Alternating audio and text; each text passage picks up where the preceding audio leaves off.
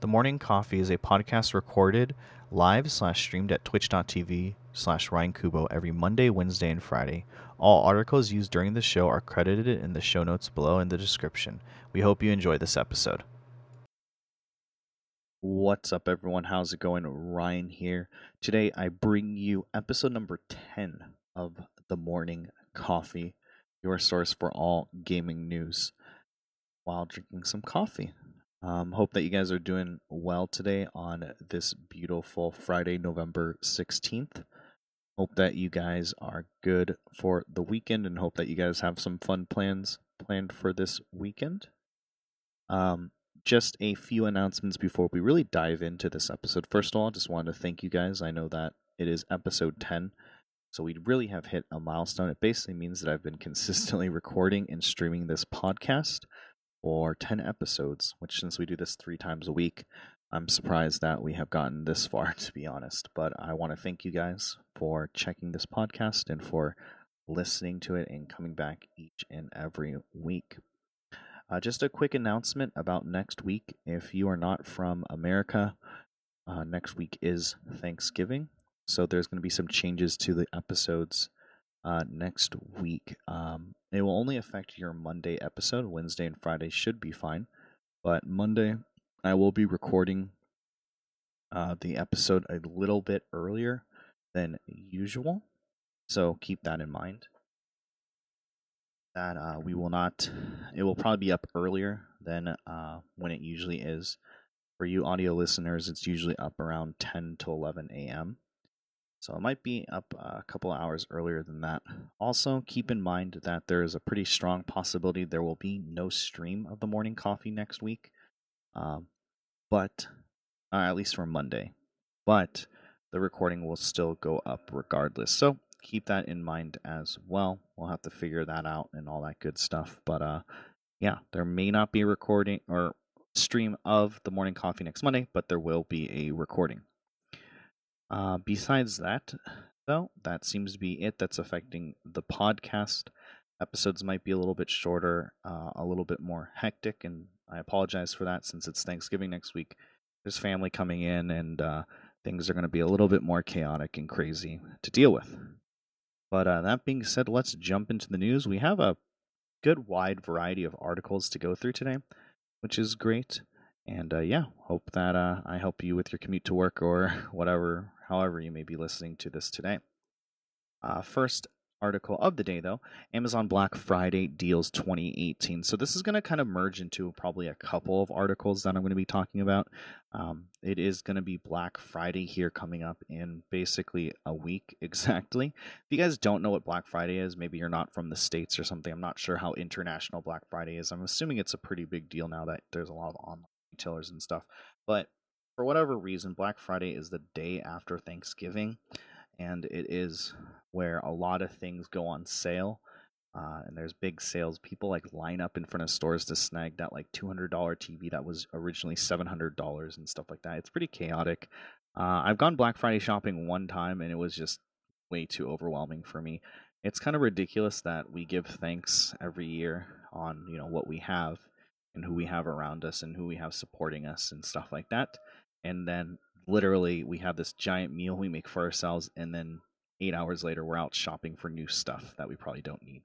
I don't know. Maybe I'm just being cynical, but that's how I kind of feel with the whole Black Friday thing. So I don't really participate.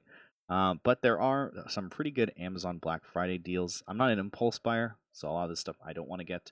But just keep in mind that Black Friday is happening on Amazon and other online retailers. If it's your first time doing Black Friday shopping online, with Amazon at least, just a little heads up that there is usually a limited supply of the deals. And when you add them to your cart, they automatically leave your cart within, I believe, 10 to 15 minutes. So you need to snag and buy the stuff while you can, or someone else can scoop it. But yeah, the article is just kind of stating that Amazon is having a lot of sales. There's a lot of pretty good sales. This article also states some of the, I guess, standout sales that are happening right now through Amazon. Nothing too crazy, but it's just a good reminder that Black Friday is coming up and that you should start searching online if you want to find those sales. There's a CyberPower PC that's $50 off, an MSI laptop that's $100 off, some RAM and some Echo and Fire stuff, right? A lot of the Amazon products are going to be on sale and stuff like that, so look out for that. Um, Over on the gaming side, though, they have some Black Friday 2018 game deals that are 15 bucks or lower, so keep that in mind as well. It looks like Zero Horizon Dawn, Doom, Uncharted 4 are all like about 15 bucks or whatever. And yeah, there's a bunch of other games that are pretty good, pretty solid as well. The article that I linked has a huge gift guide if there's any stocking stuffers or stuff that you want to get or whatever. So keep in mind that as well. Spellrix in the chat says showing some love from 16 ton. Thanks, man. Appreciate it. Welcome by. Welcome by. Just going over Black Friday deals and if there's anything really super good to get this year, which is always debatable. For me, though, I always just get I just always look for. I used to do movies a lot, but I can pick up a movie for myself. But gaming wise, I don't think there's anything that I super want.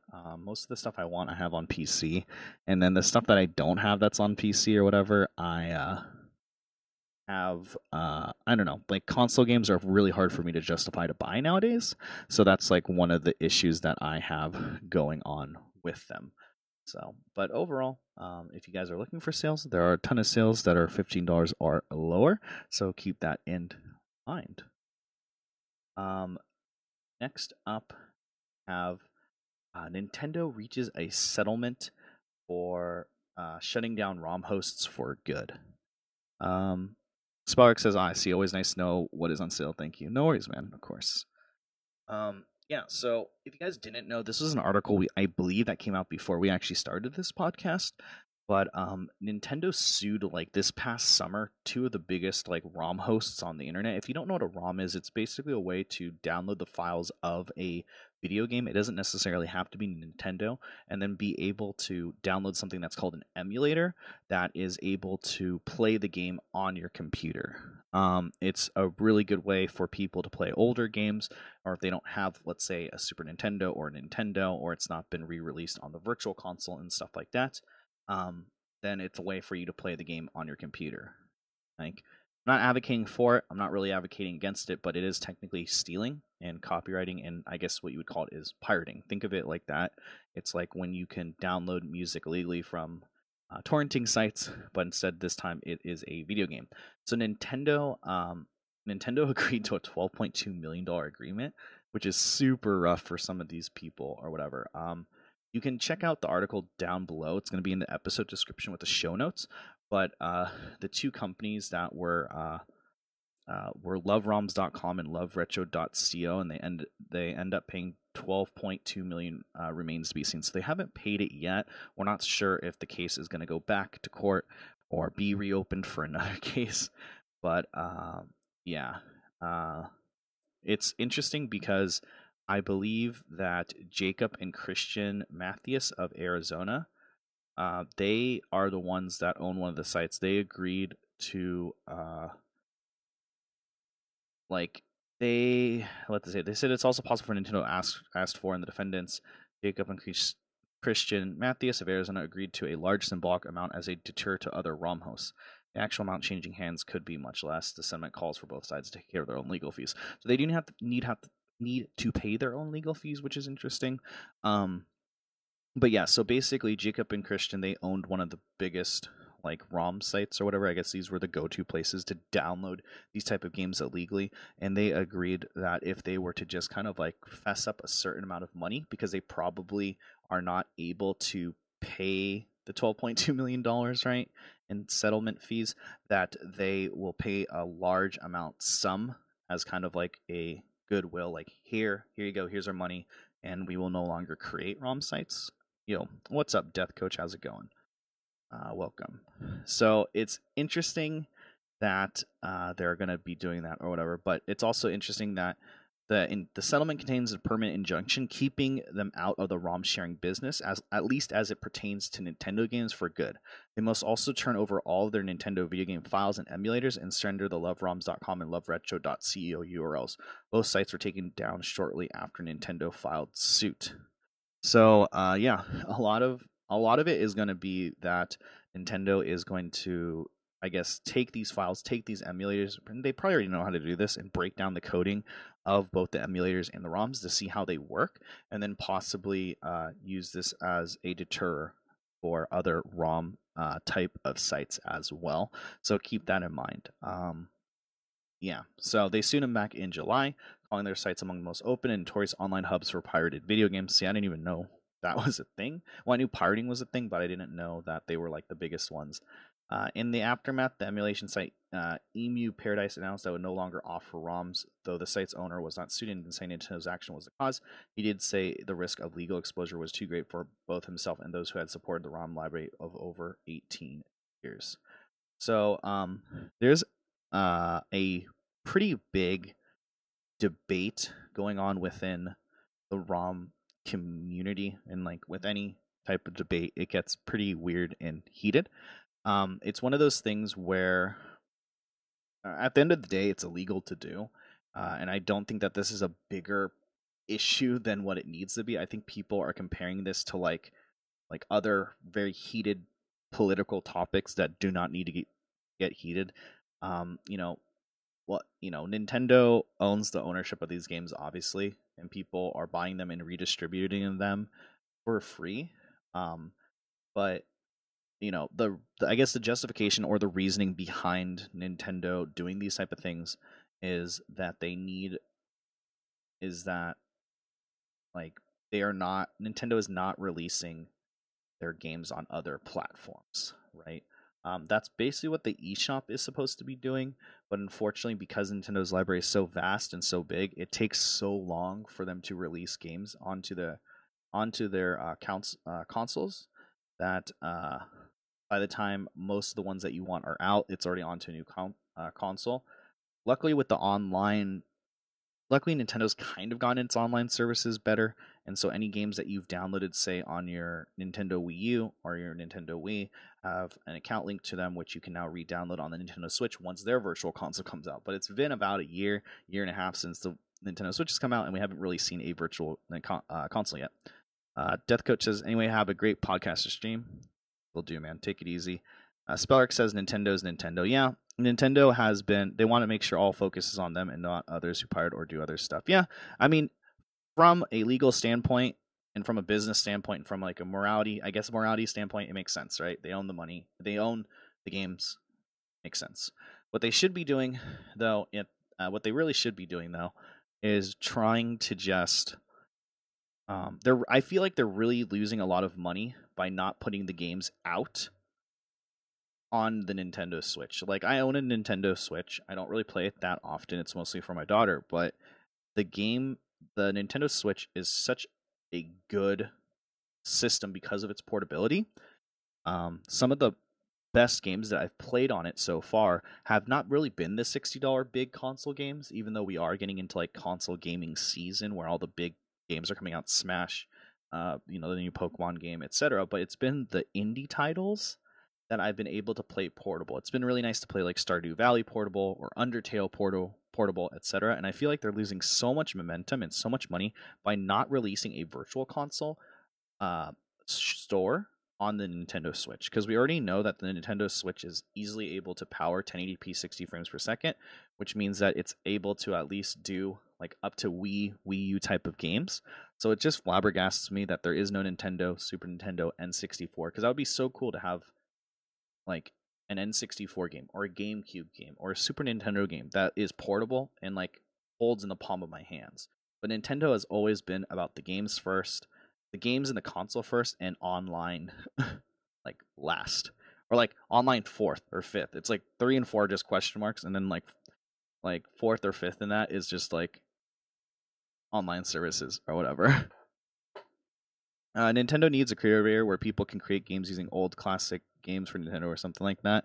Yeah, they kind of half did that with like that Mario Maker game, but it didn't really go anywhere. At the end of the day, like it's great. Like it's great that they did this. It's great that they've shut down these sites that are pirating their games. But I hope that this pushes them forward in a way that says, "Hey, we should probably release these games on Virtual Console or release them in some type of format." So I hope that they realize that, and I hope that they start really pushing that virtual console stuff, because that was kind of like a big reason why I got my Switch, is because of virtual console stuff, to be able to play certain like old school games like portable. Um, should be the reason why I got it, and it hasn't happened yet because their online services are not that great. Now, to be fair, their Nintendo new online service just launched about a month or two ago, so we'll see what ends up happening with that in the future. Basically, if you guys didn't know, it's $3.99 for 1 month, or for a whole year, it's $20. You get cloud backup saves. You do get some classic Nintendo games with that, and you do get voice communications. So we'll see how it is. Even though the voice communications, that's a whole nother story, but they messed up on that as well, because you don't actually voice communicate through the Nintendo Switch itself. You communicate through your phone, through an app or something. That's really weird as well. But yeah, I am hoping that if anything, they just add the virtual console stuff. I don't really need to be playing with friends on my console. I've never really played with friends on a console. I've always been a PC type of guy. So, that's fine for me or whatever. Spelrix in the chat says, yeah, they just needed an area where anybody who wants to create anything with Nintendo have an area where they can show these works. I think it could draw people. Yeah, definitely. I think that one of the things that is a step forward in the right direction for Nintendo is that they've never really been like a third party developer, right? Like all the games that come out on the Switch, you for the most part like don't want the third party titles, right? It's always been like, well, I have to get a Switch because I want to play the new Zelda or the Mario's or the Pokemons, right? It's never been like, oh man, I really want it for this third party title. And one of the things they did this year actually was they made it so, because my friend's actually developing a game for the Switch, but they actually made the licensing fees way cheaper for developers, for third party developers, as well as gave them a lot more tools and resources to work with from a coding standpoint. So that's been pretty good. But I definitely agree that they need to create something or have a better area or broaden an area where people can like really work and show, and yeah, really just get into the social media game, I feel like, as well, and just like have like a showcase or whatever. Like um it would be really cool if they did like monthly streams or something where they showed off like the best like fan made work or fan made stuff or whatever, right? Like I believe this happened a few months ago as well, but someone made like a fan made Metroid game based off of the Super Metroid game for the Super Nintendo. And it took the guy like 3 or 4 years to make. It was like all new story, dialogue, like coded it himself, and then I think within like 2 weeks of the game being released, they DMCA'd it, right? So, that happened. But once again, it's hard because I can understand why. It's not sanctioned by Nintendo. He was technically taking IPs that were not his own, which is technically a copyright violation. And then you don't want to really reward people like that by making money off their own thing. So it's difficult. It's super hard. But overall, I think big picture, this is really good for Nintendo. I hope that they take this. I hope that this is a sign, though, with them shutting down like these type of IPs, that something is coming in the future that will be good for them. That will really push the nostalgic games onto their platform or whatever. So I think that's just an easy moneymaker to do. But we'll end up seeing how that works. Next up, though, kind of talking about Nintendo in the same way, Pokemon Let's Go Pikachu and Let's Go Eevee are out, and I did get to play it a little bit last night at a buddy's house, and yeah. You guys didn't know, this is a Pokemon game that was been pretty hyped for the last couple of months, really, but people were kind of concerned with some of the mechanics of the game and all that stuff. So I kind of wanted to give my first impressions and initial reviews on this type of stuff. Uh, the episode description has a link of the like article I'm referring to as well, which is on GameSpot for you audio listeners. Um, but yeah, so if you didn't know, Pokemon Let's Go Pikachu and Let's Go Eevee are pretty much based strictly off of Pokemon Yellow, which, if you guys are too young to remember, that was probably one of my favorite games of all time. That was reminiscent of the anime. There's a couple of differences though within this game. I just want to say this like right off the bat, though. Um, I know that the game has gotten a lot of crap for basically being a accessory to the mobile game Pokemon Go. We've talked about Pokemon Go quite a bit on this podcast, even though I haven't really been playing it at all lately. But Pokemon Go is still a pretty big game. It's one of the highest grossing mobile games still to this day, with about 3 to 4 million concurrent users at any given time. The game is still not as popular as it once was and not as big as a cultural phenomenon as it once was, but it still has a very big and very core fan base. Like, it's huge. Um, Spellrick said, if people do good work someday, somebody from Nintendo should send a message first asking they want their work on. Yeah, they should, but that's not usually how Nintendo operates, unfortunately. I remember my son playing that game, think it was Yell, yeah. Um, so one of the things is that this game really. So what this game does, in my opinion, is it takes the best features from Pokemon Go and implements it into a Nintendo Switch format. The developers have said that this is a quote unquote main series Pokemon game. That's what they count it as. And the Pokemon Go features that are in this game, really all you can do is import Pokemon from Pokemon Go into this game and play them on here, but you can't transfer Pokemon from here to Pokemon Go, I believe. So the Pokemon Go part of this game is like super, super, super minor. So keep that in mind. Um, but some of the mechanics have definitely changed in this game. I will say that, for a game that retails for $60, it's really hard for me personally to justify this, even though it seems like a fun game that my daughter and I would really enjoy playing. Maybe it's a game that I would buy on sale, but for $60, it's kind of hard to justify.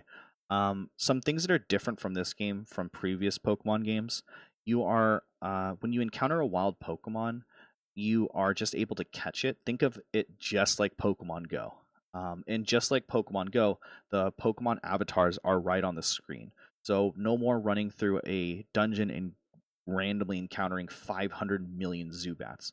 A Zubat, a Geodude, a Pikachu will show up on screen. You actually have to physically touch it with your character to be able to get into an encounter. Now, once you jump into an encounter, it works exactly like Pokemon Go, where you just need to throw your Pokeball at the Pokemon to hopefully catch it and get those excellent or curve or type of throws like that.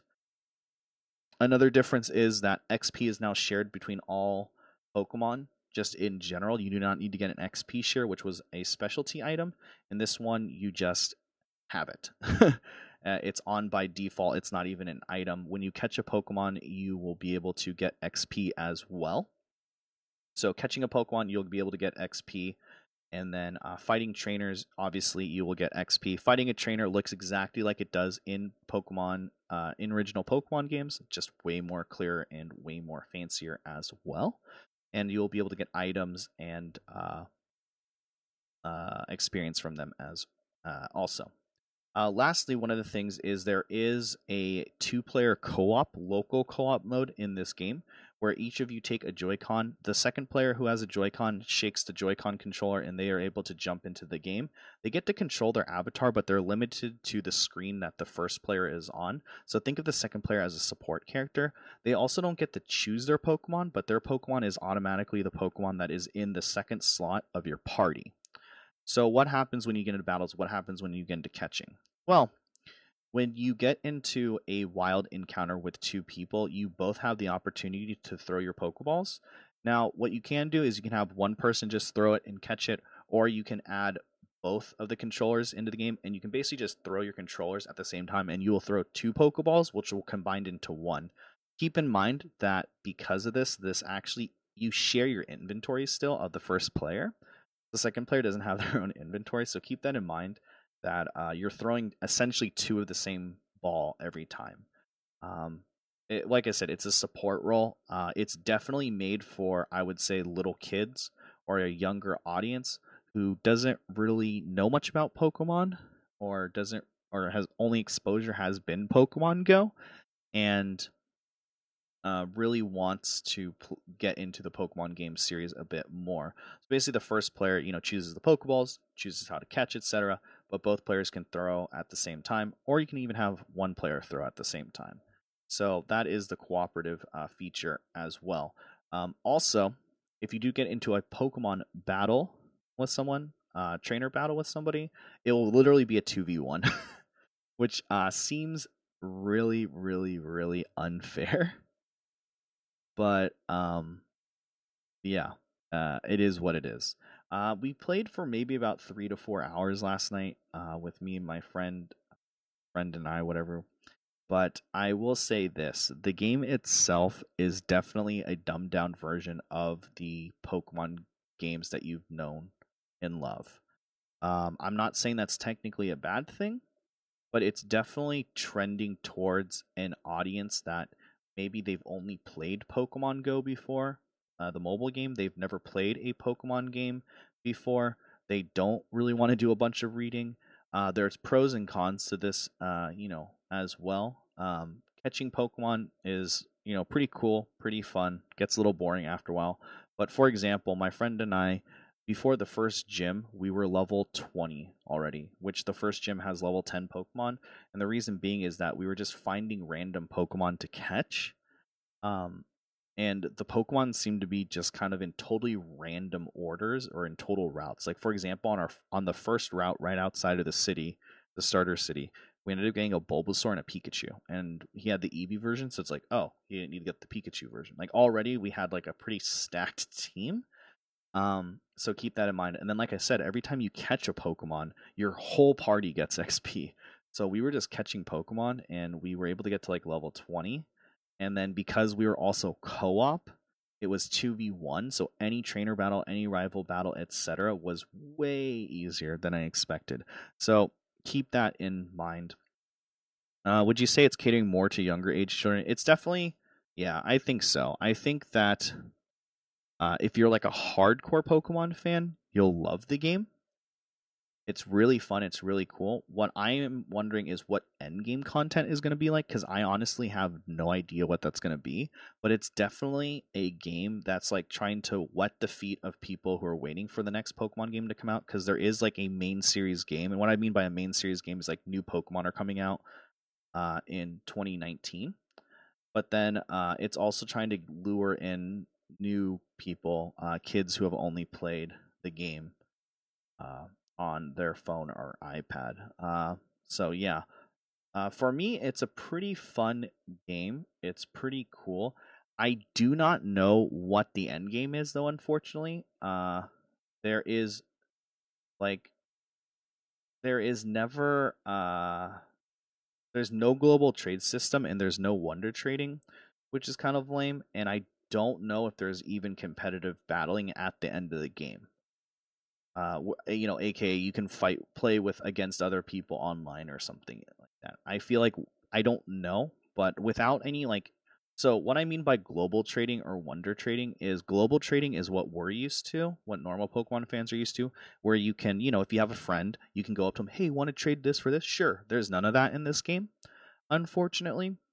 Um, and then the other thing that I enjoy, which is not in this game, is a thing called wonder trading. For anyone who doesn't know what that is, wonder trading is where you offer up a Pokemon. It can be anything from your inventory. So let's say you offer up a Charmander, and it will automatically find someone else who also wants to wonder trade, and it doesn't tell you what Pokemon they're trading, and you guys just trade Pokemon instantly. It's actually kind of really fun because it's like playing roulette. It's like, I traded you Charmander, what did I get? Oh my gosh, I got a legendary. Like, oh my gosh, I got this. Like, it's totally random what you get. It's super fun, but unfortunately, neither of those two features are in the game. So there's no way to trade with other players online, or locally, and there's no wonder trading as well. There's a lack of competitive, it seems like, in the game as well. So I'm not really sure how the end game content is going to look. Now, that being said, this is a game that they said will work well when it comes to the next Pokemon game. So, if you guys are really hardcore Pokemon fans, this is probably worth a buy for you because you will most likely be able to transfer these Pokemon from this game to the next Pokemon game and like have your party there or whatever. Such a shame they did not add that feature. Wonder trading sounds fun. Yeah, it's super fun. Like, because so for me, the way I play Pokemon is I usually breed a lot of Pokemon to try to get like the perfect stats. And sometimes I'll get like 80th percentile stats or 90 percentile stats, and then I'm like, oh, I have like you have to hatch the eggs, right? So obviously I have like maybe a box full of Pokemon. They're like, yeah, they're pretty good, but they're whatever. And then I'll just trade them all with the Wonder Trade thing, and it's really cool to see like what Pokemon I get, and stuff like that. And it kind of fills out your collection as well, because sometimes you'll get Pokemon from other regions or Pokemon from like random places, and I don't know. It's a pretty good way to kill some time or whatever. And there's like whole subreddits where people are like, I'm wonder trading at this time in this region, like try to get these Pokemon, and they're just like have a bunch of whatever. So pretty cool. But yeah. Overall, I would say that if you're a hardcore Pokemon fan, you may want to get this game still, only because you'll be able to trade the Pokemon from this game to the next main series game in 2019. You know, no online features make it so that the post game seems very like I don't know what you do afterwards. And the game is definitely way easier. It's almost surprising that it's easier. It's almost like mind-numbingly surprising. Like even when an attack was not very effective and I was 2 to 3 levels down, it still did like uh 3/4 of the damage. So I don't know how I feel about that, but this game is definitely like a dumbed down version of this, of the original Pokemon games. So hope they add that feature. Oh yeah, so that feature. This is actually the first Well, since they introduced the feature, I believe like on the DS when the DS came out, I believe, and it's been in every Pokemon game since. So it's weird that it's just not in this version at all. So this is the first time since the DS it hasn't been in a Pokemon game. So most likely, I would be shocked if it's not in the next Pokemon game. So, um, but yeah, overall, guys, this is where I'm hesitant to recommend the game and whatnot. But the game is $60, right? I don't know. I'm a PC player. I'm not a console gamer. So for me, if I want to get a PC game, it's usually on sale. I can wait for a sale. I can download a digital copy of it. It's cheaper. I can go on Steam. I can find a game that's pretty good quality for $5 to $10, right? But for $60, it's really hard to justify these type of games. I would say if you have a younger sibling or if you have a son or daughter who you can play with, it's pretty cool. But I wouldn't recommend it if you're just gonna solo this game and you feel like this is the next game or whatever. Um, so yeah, ouchie, that's expensive for a game because it has it's a Pokemon game. No, it's just that's how much Nintendo that's how much console games are in general. It's $60. Like any game from Nintendo will be $60, even third party. And if they're not like really good games, they'll be 40. So yeah, I would definitely say that I don't know, watch some gameplay, check out some Twitch streams.